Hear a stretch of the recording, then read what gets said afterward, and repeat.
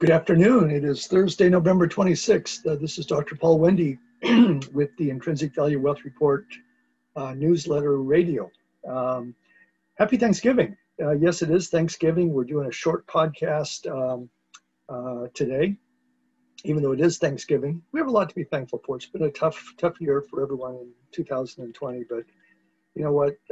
Things have actually hung in there. We're not in that bad of shape. So, I mean, anyway, things are improving too. So actually, we do have a lot to be thankful for. My wife and I are up in the mountains, Southern California, near Idlewild, California. It's beautiful up here, sunny day, a little bit chilly, but that's because we're up over 5,000 feet. Again, just a beautiful day and enjoying a few days up here of little R&R. So we always start out with the lead article for the Intrinsic Value Wealth Report newsletter, which actually this week happens to be the survey of professional forecasters from the Federal Reserve Bank of Philadelphia. They do roughly a quarterly survey every 2.5 months or so. This one was released November 16th, and we published at least a good part of it in our newsletter for this week. So I'm just going to kind of read a couple of paragraphs that they use to summarize their forecast. And, I've been following this survey of professional forecasters that the Federal Reserve Bank of Philadelphia puts out for a lot of years, probably, 25, 30 years, maybe longer. I've been following this. Just a great free resource paid for by our tax dollars. It's available to everybody.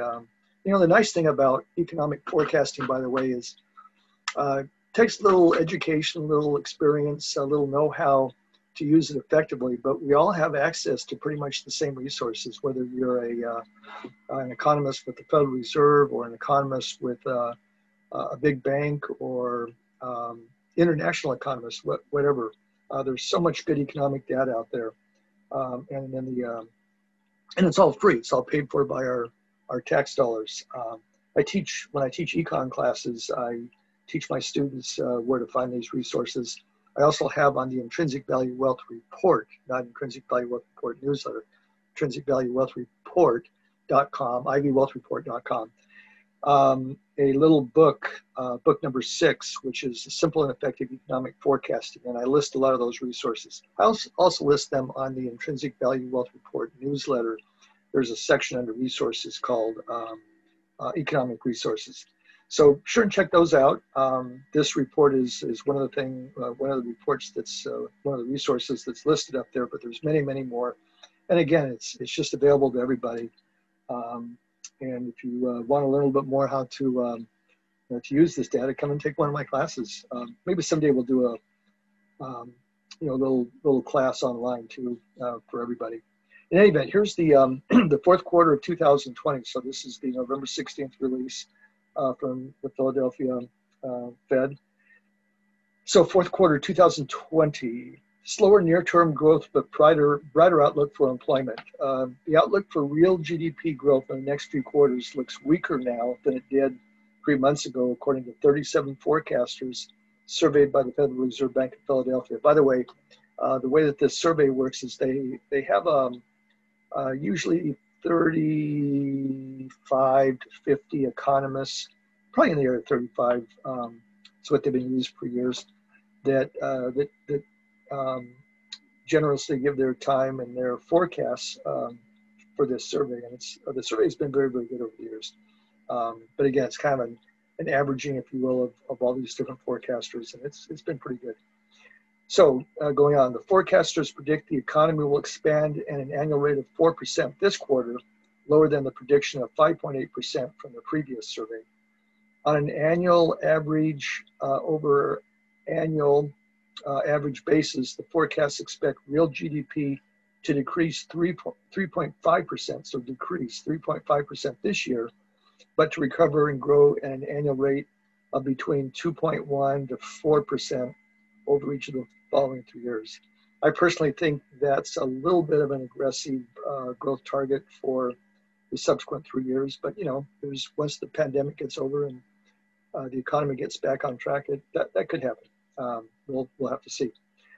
Going on, a downward revision to the projection for the unemployment rate accompanies the outlook for growth. So the forecasters predict unemployment will decrease from a projected 7% this quarter to 5.8% in the fourth quarter of 2021. The prediction for the current quarter unemployment rate is 2.5%. I'm sorry, 2.5% percentage points lower than that of the last survey. On an average, on an annual average basis, panelists predict the unemployment rate will decline from a projected 8.2% in 2020 to 4% in 4.6% in 2023. So still, some uncertainty in the economy. Of course, now we have a new administration coming up, taking office in January. So a lot of uncertainties out there. If you listen to the Federal Reserve and some other groups that have their finger on the pulse of the economy, a lot of them are projecting that this is going to be a long haul for economic recovery. So again, just a lot of uncertainty. We don't really know. We just have to kind of wait and see. But some mixed news about how the economy is going to fare, at least in the near term, from this report. So, and by the way, this report with more of the details is posted in this week's commentary, as well as you can actually read the report. It's about a 17-page report that has all kinds of numbers and statistics for those that like to dive into that. All right, so that's the economy, market valuation. Again, we are still so, in my opinion, still so highly overvalued. The Dow Jones Industrial Average 28.87, PE multiple, and Standard & Poor's 500 35.85. And if you look at some of the historical numbers, and again, look at the commentary, we have many of those historical numbers out there posted. You'll see that that's very high historically, and does have some concern for us. But even having said that, I still advise people to keep up with an investment program, especially younger people. As I always say, 20 or 30 years from now, when you look back, this will be,